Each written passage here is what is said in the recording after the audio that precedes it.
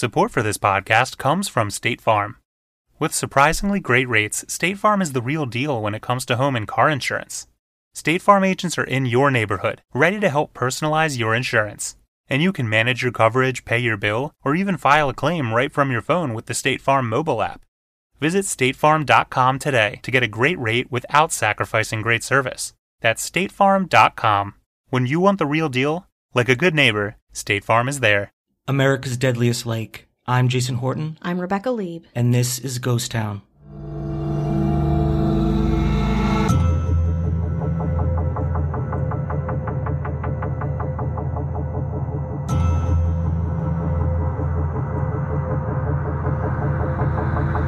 Labor Day weekend is the traditional end of summer on Lake Lanier. So far this year on that lake, 11 people have drowned or died in boating accidents.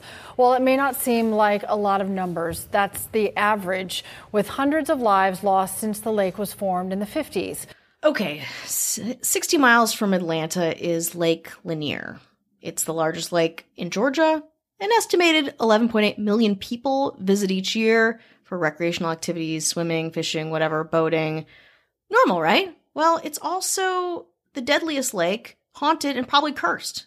Does that interest you? So it's a greatest hits of bad lake. It's a holy trinity of terror with this lake. And again, it is the largest lake in Georgia, huge vacation spot, which still exists along with it having what we'll get into, just travesty after travesty.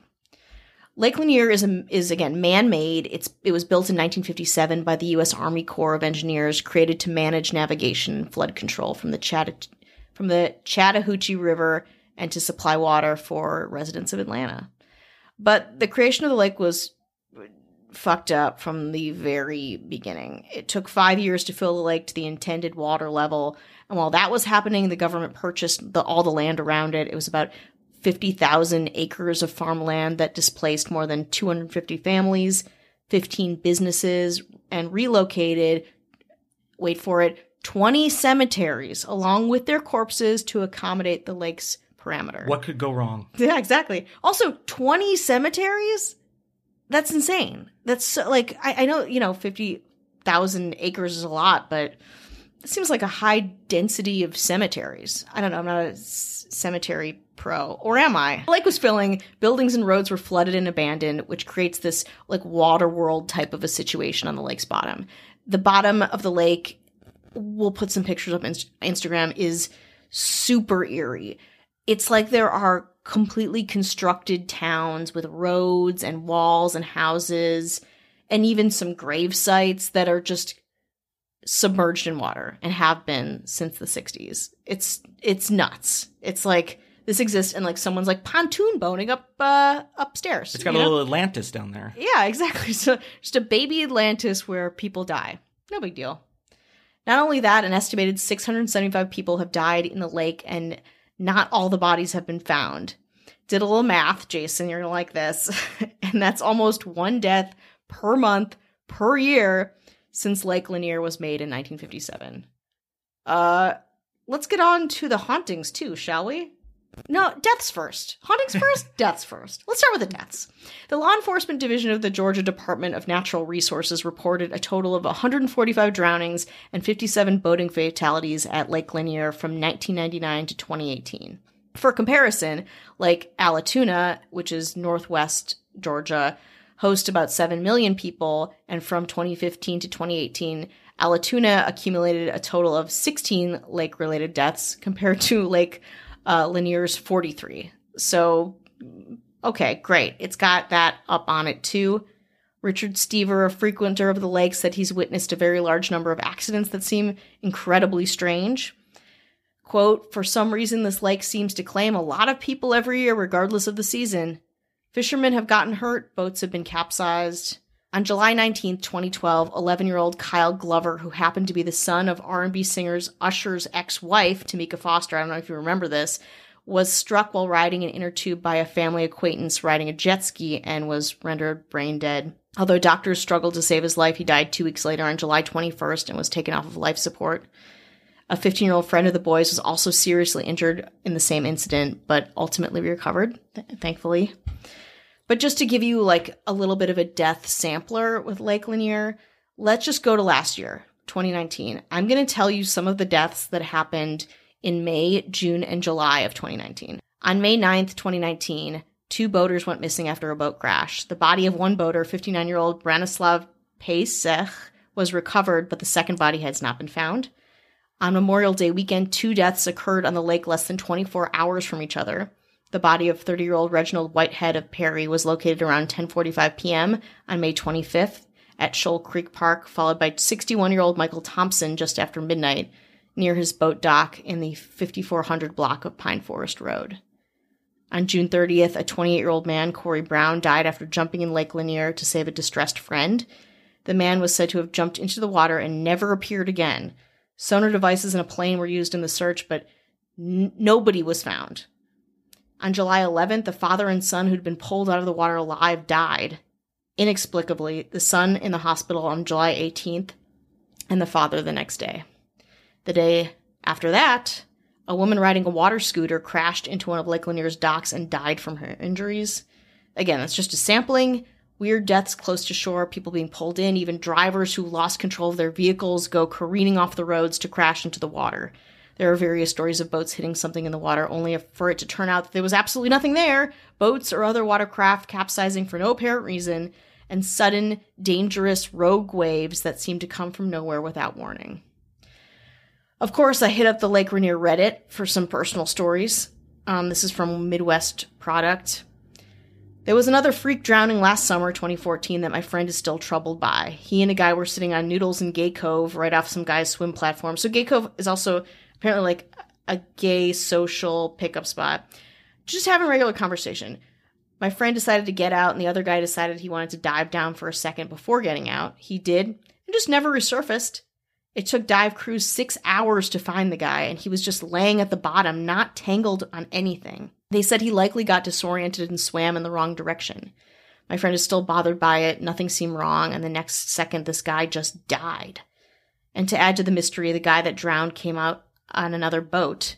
The boat's owner was an older, wealthy man with a Facebook group where younger guys could join and get free rides on the lake. The guy who drowned got a ride on a boat via this group and left his wallet and ID in his car in the parking lot. And it was his first time out on the lake, so no one knew who he was. He was just John Doe for a while, just sitting at the bottom of the lake, dead. Another person said, my mom was always against going to Lake Lanier because she thought it was cursed. I went once on a Girl Scout trip and a giant snake just started swimming towards me and chased me out of the lake. It's pretty intense. Not quite as intense as some of the haunting and curse stories we're about to hear. People who've gotten in trouble in the lake and survive have talked of feeling like they've been pulled underwater or held under by unseen hands, of having the air suddenly seem to leave their lungs and cause exhaustion. In some cases, people who drowned fairly close to shore have had their bodies turn up in positions far from where they died. You reach out into the dark and you feel an arm or a leg and it doesn't move. That's creepy, said Buck Buchanan, a local Lake Lanier diver. There have been occasional reports of a mysterious raft equipped with a lantern on a pole, ridden by a shadowy figure that uses the pole to push it along, which appears and disappears out of nowhere. In one account, 2 fishermen saw the ghostly raft out on the lake around 1 a.m. in the morning. The raft was around half a mile away, about 45 feet of water, yet the rider was pushing it along with a pole. At one point, the man on the raft shouted something to the 2 fishermen and proceeded to jump off the raft into the freezing water to swim towards them. This alarmed the 2 fishermen, who pulled in their lines and were hurried trying to get out of there.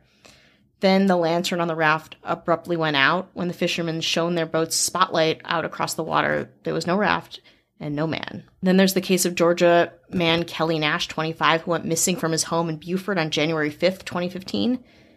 Early that morning at 4 a.m., he awoke with flu-like symptoms, like coughing and sneezing, and told his girlfriend that he felt terrible and should probably see a doctor. He left, and his girlfriend went back to bed. At 7:30 a.m., she awoke to find that Nash was gone and had not taken his wallet, car keys, or ID with him. When Nash still had not returned that evening, police were called in and discovered that a 9mm pistol was missing from Nash's house, but none of his other belongings were missing or out of place. A massive search ensued involving authorities, family and friends, and a $50,000 reward. 1 month later, guess what? Nash's body, decomposed, was found in Lake Lanier by a fisherman. He was still wearing his pajama pants and dark shirt that he'd had on when he went missing. His body had no trauma to it except for a single gunshot wound to the head, and it's not been solved. Let's take a little break now. Today's episode is sponsored by Payoff.com. You've tried balance transfers and budgeting, but high interest rates and unrelenting bill cycles make it almost impossible to get out of credit card debt on your own. Instead of another new savings technique, you need a clear path out of debt, and that's what a payoff loan can do. A payoff loan is a personal loan backed by member-centric credit unions designed to help you pay off your credit cards. With rates as low as 5.99 APR and loan amounts up to $35,000 with no hidden fees and personal customer service support from Payoff to help you reach your financial goals. Some of the benefits of a payoff loan may also include potential credit score boost, 1 monthly payment, and savings from lower interest rates. Go to payoff.com/ghosttown to learn more. Checking loan rates won't affect your credit score. Try something new. Pay off your credit card debt with Payoff. NMLS ID number 1396805.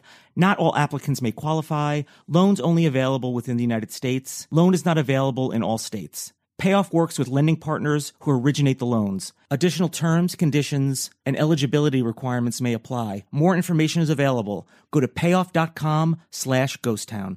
Support for this podcast comes from CDW and Dell Technologies. At CDWG, we get that migrating your agency to a hyper-converged infrastructure is challenging. Like me switching to decaf. Gotta do it, don't want to do it, but gotta do it. Whoa, slow down, friend.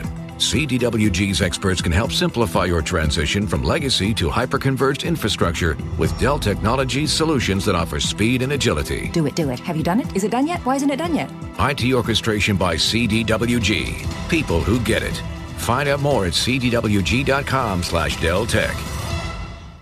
We have a new mayor. New mayor time. Silent Sam. Ooh. Chris Wick, still in the house. Brandon Gaddis, still in the house. Mm-hmm. Now, Silent Sam. Ooh, mysterious. Very mysterious. Shadowy figure. I like that. We need a mayor that we don't know much about. Yeah, it's keeping us all on our toes. I don't know if you can hear, we have an earlier curfew we just found out. We just got an alert. So we are doing this right under the wire. Yeah, barely we're under the wire. Through this. We're right under the wire, but we hope you're safe. Yeah. And we hope your loved ones are safe and friends and people you care about, and you're holding it together. Let me tell you another case around Lake Lanier. 16-year-old Gainesville high school student Hannah Truelove went missing from her apartment complex close to Lake Lanier on August 24th, 2012. The following day, Hannah's body was found in a wooded area by the lake by another resident of the complex. The girl had been stabbed multiple times, but not fatally, and she had not drowned.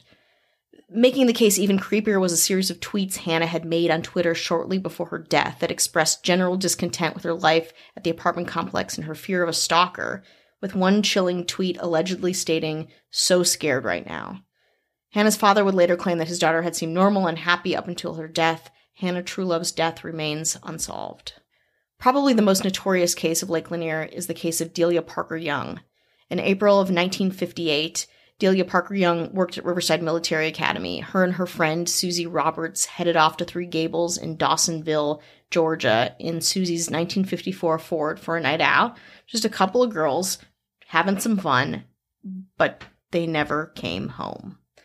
A subsequent investigation into their disappearance discovered that they had visited a gas station that night and left without paying. The only clue left at the scene was a set of skid marks across the road suggesting the car had skidded off the Lake Lanier Bridge and into the lake below, but no vehicle was found. Divers who were brought in to search for the car were unable to locate it due to poor visibility in the murky water and the masses of sheared-off tree trunks and litter on the lake's bottom. For 18 months, police were unable to find any clues or traces of the women or the car, but then a fisherman named C.A. Simpson found a decomposed body that had floated up from the lake. It wasn't positively identified at the time and was missing 2 toes from the left foot and both hands. It was never ascertained just why the body was missing its hands or toes or what seemed to cause the death. With no way of knowing if the corpse was that of Delia, it was eventually buried in an unmarked grave in Alta Vista Cemetery in Georgia. The body of Susie Roberts and the car remained a mystery. Fast forward to November of 1990. with the construction of an expansion of Lake Lanier Bridge. It was then the construction crew uncovered a rusty 1954 Ford and inside the remains of a human body. The car had been hidden with tree trunks, mud, other types of things, and it was in 90 feet of water down a steep slope.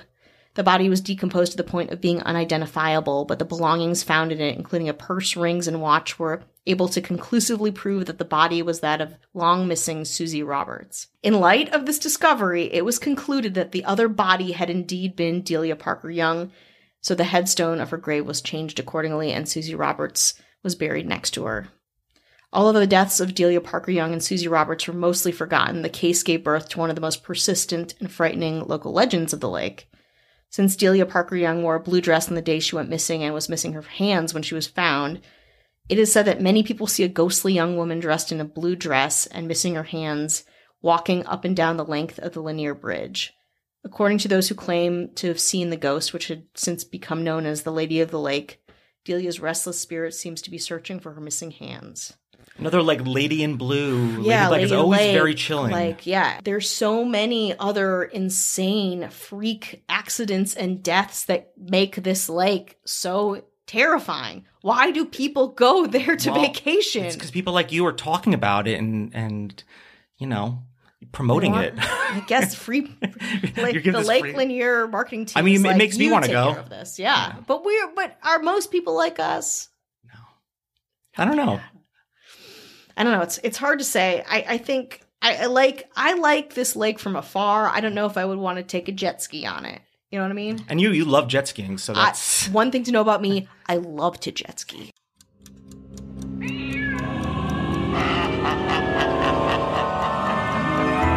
Count me in. Are you ready? All right. Where are we headed?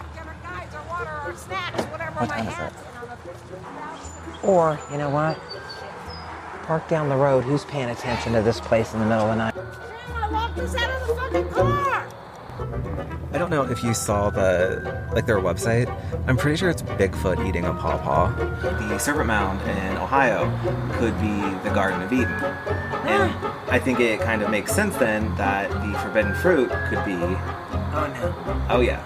Oh, no. The pawpaw? Yeah. Oh, my God. I think it's the only one that makes sense.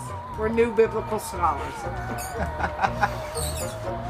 Someone's grilling out. I know. Let's go hunt some demons.